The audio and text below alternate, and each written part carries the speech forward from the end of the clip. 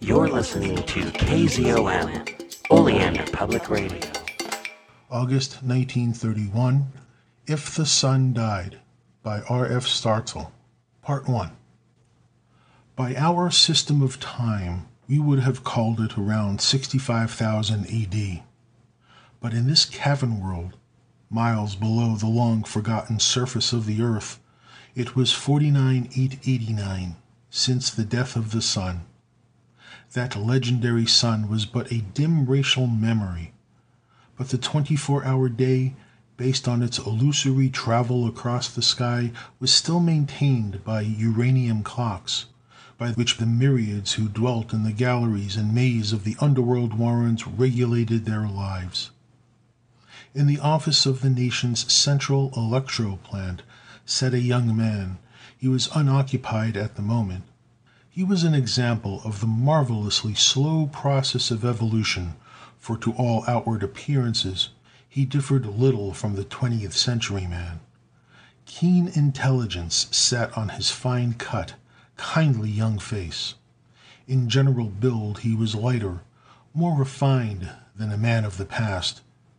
Yet even the long, delicately colored robe of mineral silk which he wore could not detract from his obvious virility and strength.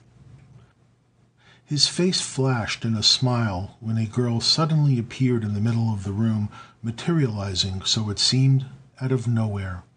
She resembled him to some extent, except that she was exquisitely feminine, dark-haired with a skin of warm ivory, while he was blonde and ruddy. Her tinkling, silvery voice was troubled as she asked, "Have I your leave to stay, Michel Aries?" The look of adoration he gave her was answer enough, but he answered with the conventional formula, "It is given." He rose to his feet, walked right through the seemingly solid vision, and made an adjustment on a bank of dials. Then he walked through the apparition again, and standing beside his chair, looked at her inquiringly. "You haven't forgotten, Michel, this is the day of the referendum?" Michel smiled slightly. It would be a day of confusion in Subterranea if he should forget. As chief of the Technies, he was in direct charge of the tabulating machines that would, in a few seconds after the vote, give the result in the matter of the opening of the frozen gate. But the girl's concern sobered him instantly. On the decision of the people at noon depended the life work of her father, Senator Mane, and it was now 9 o'clock. "I'm sure they will order the gate opened," he said instantly. "All the Technies are agreed that your father is right, that the Great Cold was only another, more severe ice age, not the death of the sun. The Technies—" Just as the girl had seemingly materialized, a young man now stood beside her. In appearance he was a picture of pride, power, arrogance, and definite danger. His hawk-like, patrician features were smiling. This olive-skinned, dark young rival of Michel was Lane Mollon, son of Senator Mollon, ruthless administration leader and bitter opponent of Senator Mane's Exodus faction. Lane looked at Michel insolently. "Have I your leave to stay, Michel Aries?" he asked. "It is given," said Michel, without enthusiasm. "I am not calling on you of my own will, Michel," the apparition of young Mollon said contemptuously. "But Nida had the telucid turned on as I stepped into the room." "It's as well for you that you're not here personally," Michel replied promptly. "The last time we met, I believe I was obliged to knock you down." Lane Mollon flushed, with a sidelong glance at Nida. The girl gave Michel a frightened look. Lane interpreted her concern rightly. "Ordinarily, it's not safe to try anything like that with me. I could have you executed in half an hour. But I don't have to call on the state to punish you. Nida, you'll admit I'm taking no unfair advantage of him?" "Oh, I do, Lane, but—" Lane reached out his hand to the dial, invisible to Michel, which operated the telucid apparatus, and immediately the apparitions vanished. Michell looked at his own telucid. Its great unwinking eye sat in the wall, but he did not project his own illusory body to the girl's home. He was a technie, one of the pitifully few trained men and women who kept the intricate automatic machinery working.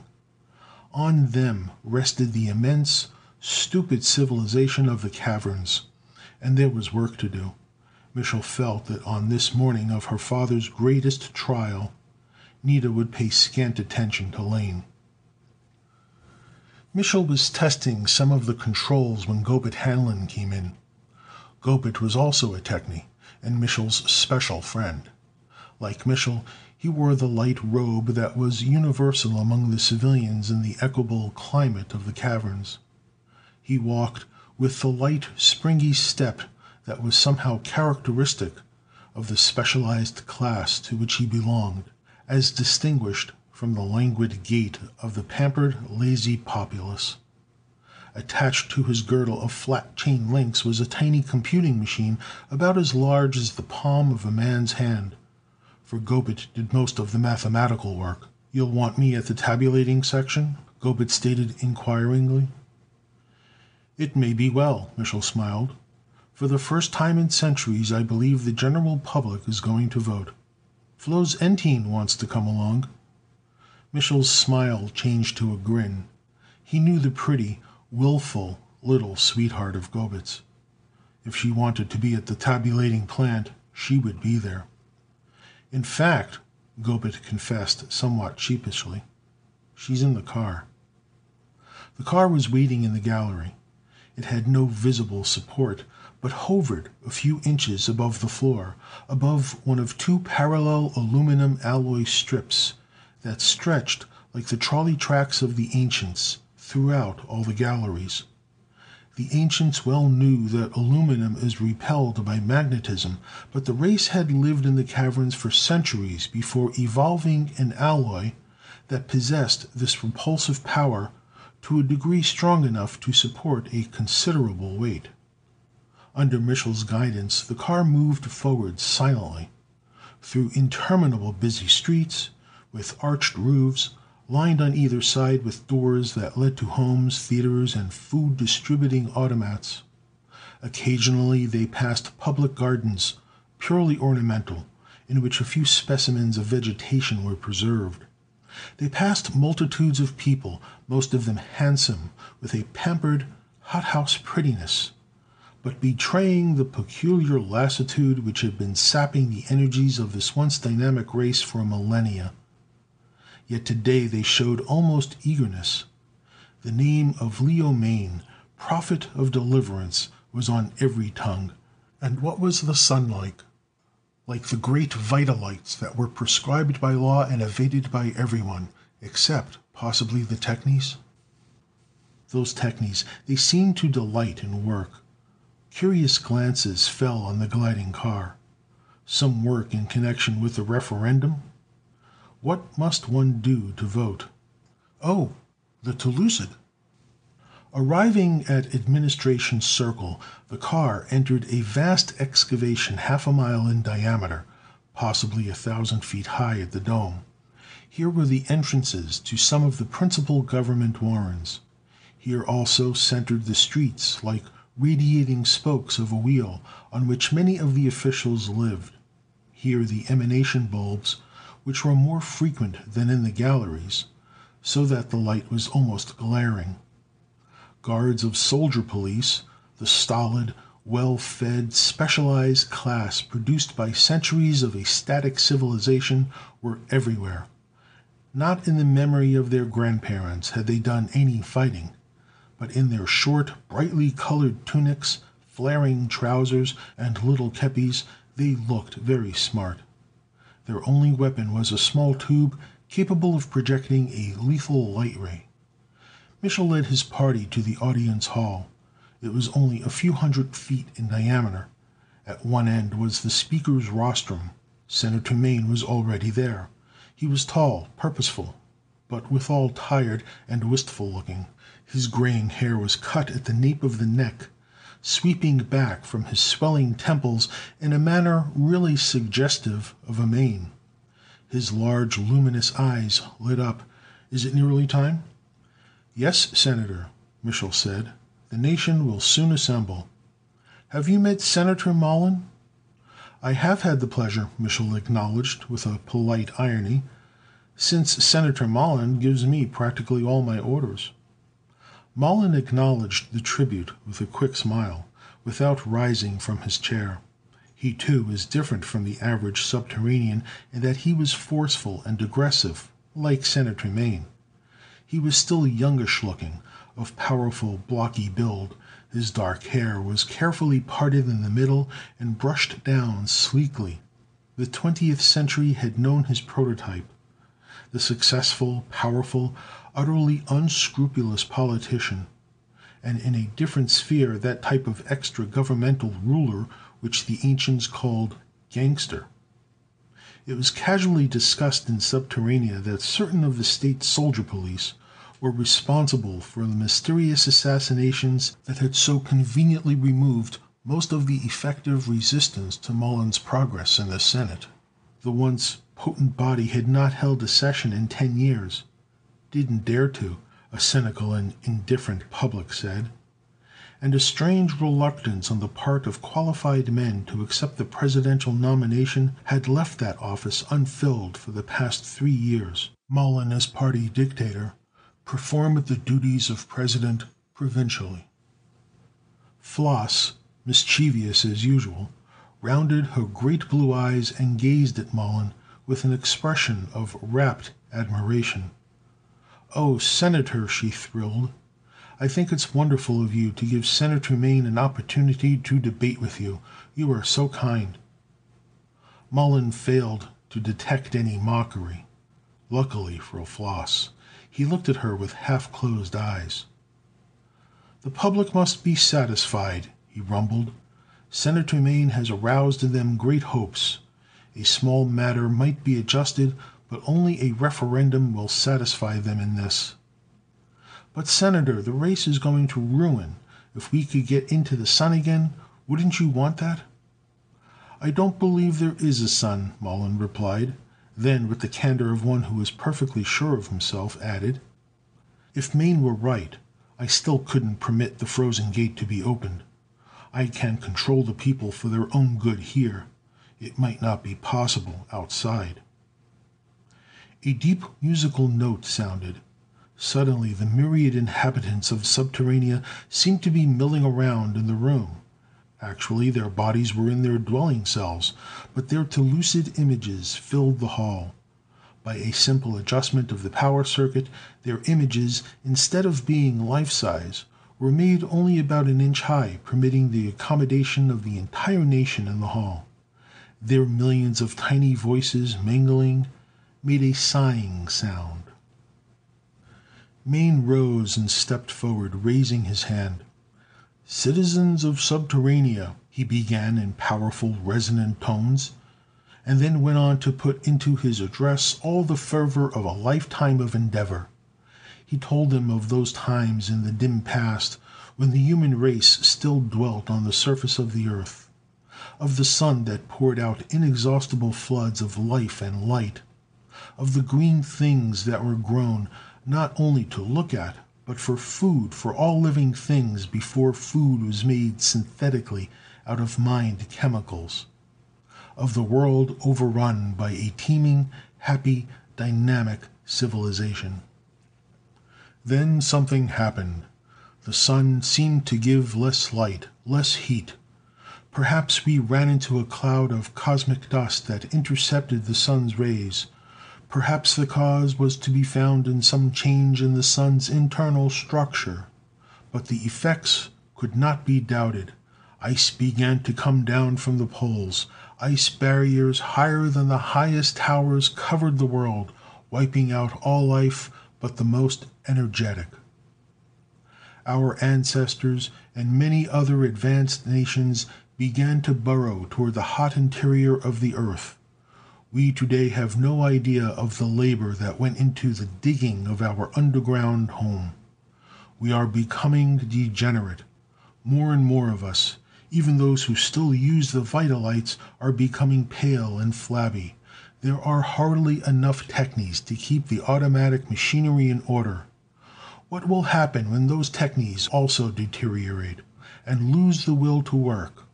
For deteriorate they must, just as Senator Mollon and his still active allies will, just as I will if I live long enough. There is a great force that we never know here.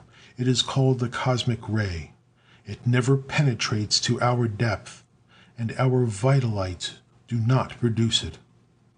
He then spoke of the proposed exodus, argued, pleaded, painted a rosy picture of the outer world, of a sun come back, a world of brightness and life. At the conclusion of his speech, a sigh arose from the assembled millions, a sigh of hope, of half-belief. Had the vote been taken then, the frozen gate would have been opened. But Senator Mollon was on the rostrum, holding up a square, well-manicured hand for attention. In his deep rumbling bass he tore the arguments for the exodus to shreds. With the whip of fear he drove away hope. If our savage ancestors lived on the inhospitable outer shell of the earth, he shouted, is that a reason for our taking that retrograde step? Read your histories. What happened to our neighboring nation of Atlantica only a short 15,000 years ago? They did just as this man is urging, opened their outer gate. It promptly froze open, and liquid air, the remnant of what in primordial days was an outer atmosphere, poured down the tunnels. The whole nation died, and we saved ourselves only by blasting the connecting passages between them and us with fulminite. A wave of fear passed over the tiny massed figures. For centuries the race had been rapidly losing all initiative, except for those few leaders who through superior stamina and religious devotion to the artificial sun rays had maintained something of their pristine energy. Now they were hysterical with fear of the unknown.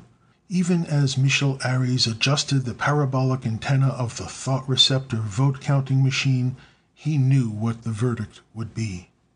In a moment the vote was flashed on a screen on the ceiling, 421 in favor of the exodus, and 2,733,485 against it. There was an eerie cheer from the people, and they began to dissolve like smoke. Mollon rose, bowed politely and smilingly, and walked out to where his magnetic car awaited him. It was with a feeling of deep depression that Michel Ares went to work the next morning. His despair was shared by the technies under him with whom he talked. At the telestereo station he found a bitter young man broadcasting a prepared commentary on the election ordered by Senator Mollon. It was congratulatory in nature, designed to confirm popular opinion that the nation had been saved from a great catastrophe and to glorify the principles of Mollon's party. And so once more this great nation has demonstrated its ability to govern itself, to protect itself against dangerous and unsocial experiments. The voice of the people is the voice of God. The government claims for itself no credit for this momentous decision. Each citizen has done his share toward the continuation of our safety, our prosperity. The young man finished the document, smiled a charming smile, and turned off the switch. Then he grimaced his disgust and lapsed into a glum meditation. "What say, Kratz?" Michel asked. "Trouble again on the west sector. Had trouble getting power enough. Generators ought to be overhauled." He made a helpless gesture. "How about conscripting a little labor?" "Tried it this morning.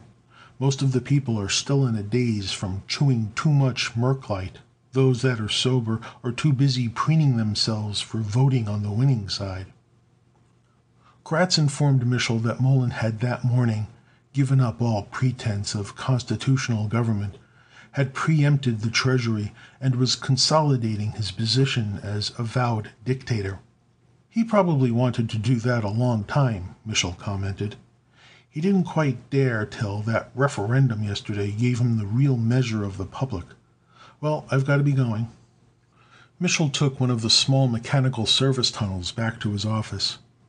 The latest news had hardly affected him, so keen was his disappointment over the defeat of the Exodus.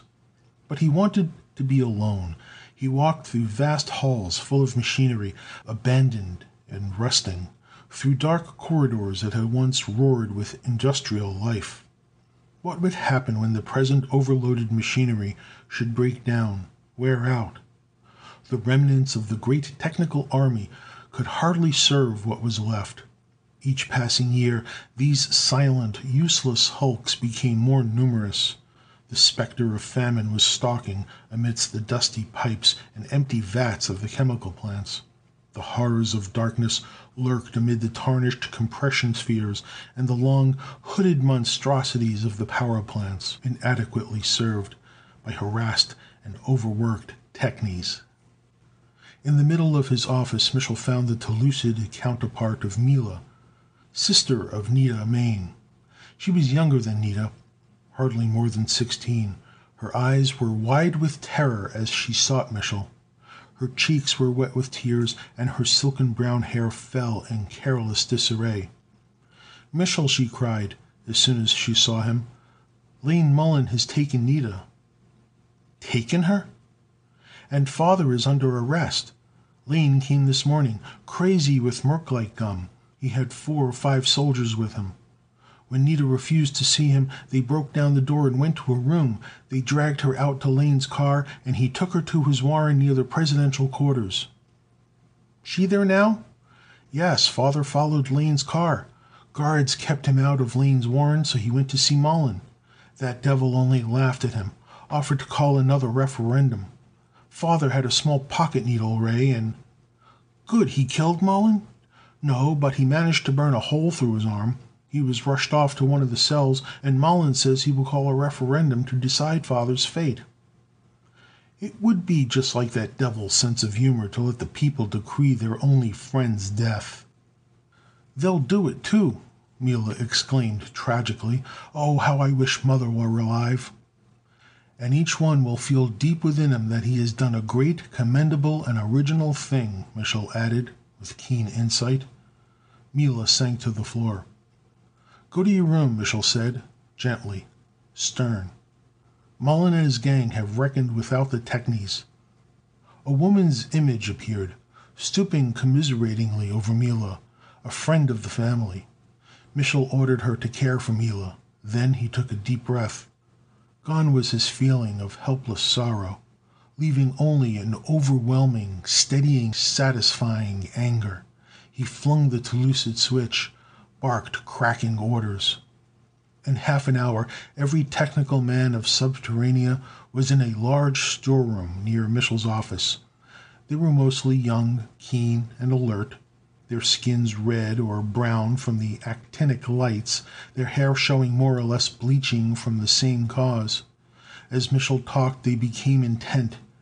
They listened with a cold, deadly silence that would perhaps have made the smug millions of Subterranea quake with fear.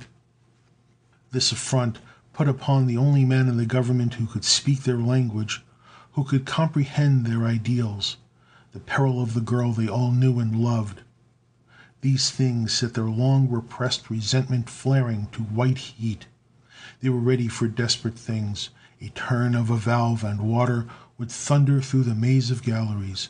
A mishap far, far down toward the Earth's hot core, and steam would rush up. But Michel steadied them. After all, Subterranea was their country. Anarchy was far from the Techni ideals. He had a plan. "Nothing is to be done until we have Senator Maine and Nita," Michel instructed them. "Remember that. Do nothing until you hear from me. Each of you go to your station. Set all adjustments so that they will not need attention for some weeks, at least. Those of you who have families, tell them to be ready to move to another residence. Say nothing about any trouble. Understand?" There were nods of assent. "You will proceed to your posts and keep busy. When I come, it will be by Telucid. I will say nothing. I will simply wave my hand. That means you are to take your wives, your families, your sweethearts to substation number 37X. There were audible gasps. "Not 37X!" exclaimed one of the older men. "Why, that's 20 miles up, near the Frozen Gate." "Yes," Michell smiled with tight lips. "You men willing?" There was an instantaneous shout of approval. Curiously enough, seizure of the gate by force had not occurred to any of these law-abiding, well-disciplined group. But Mullen's lawless seizure of the government had removed all inhibitions of that sort. Seizure of the gate would bring at one stroke the realization of the dream that the technies had tried for generations to win by political means. Surely, when the gate was open, and they could see the glorious half-mythical sun for themselves, the people would consent to the exodus. For the technies, even in the bitterness of defeat, were not antisocial. They hoped and worked for the devitalized races of Subterranea, for the betterment of their condition, more than for their own. The technies were the fittest. They had demonstrated their ability to survive unchanged under adverse condition. They would be least helped by the exodus. Yet they had worked for it all their lives, as had their fathers before them, out of unselfish love for humanity. There have always been such men. Through the murk of history we see their lives as small, steady lights, infrequent and lonely. With the opening of the Frozen Gate suddenly a possibility, the technies forgot their exasperation with the stupid mob. "The gate is guarded," said an elderly man dubiously. "A small guard," Gobet Hanlon remarked quickly, and probably dazed with merclite. "Nothing to fear." "Stay away from the gate," Michell instructed. "Give no cause for alarm. If an emergency arises while I'm gone, see Gobet." "Don't go alone, Michell," Gobet begged. "A few of us with ray needles can storm the detention cells. We can clean out Lane's Warren." "We might, but the Senator Anita would be gone. The alarm would be given. In a few minutes there'd be a mob." The technies were already dispersing eagerly. Michell pressed his friend's hand, saying, "I'll take my needle ray, and I know every way to get around there is. Alone, I'll attract no attention. Till later, Gobet." And he was gone. Michell's way was through the smaller, less frequented communication passages used principally by the technies. Occasionally he did meet citizens, still light-headed after their election victory celebration, and lost, but he paid them no heed. He came to the ventilation center of that level. For ages no air had entered Subterranea from the outside. All of the air had to be regularly reconditioned, and so was returned through a systematic network of air ducts to a vast central chemical plant. It was a latter-day cave of the winds, where the north, south, east, and west winds of that buried empire regularly returned for a brief few minutes of play amid chemical sprays, condensers, humidifiers, oxidizers, to be again dispatched to their drudgery. This hall was truly colossal, filled to the shadowy ceilings, 1,000 feet high, with gigantic pipes, tanks, wind turbines. End Part 1, Section 4.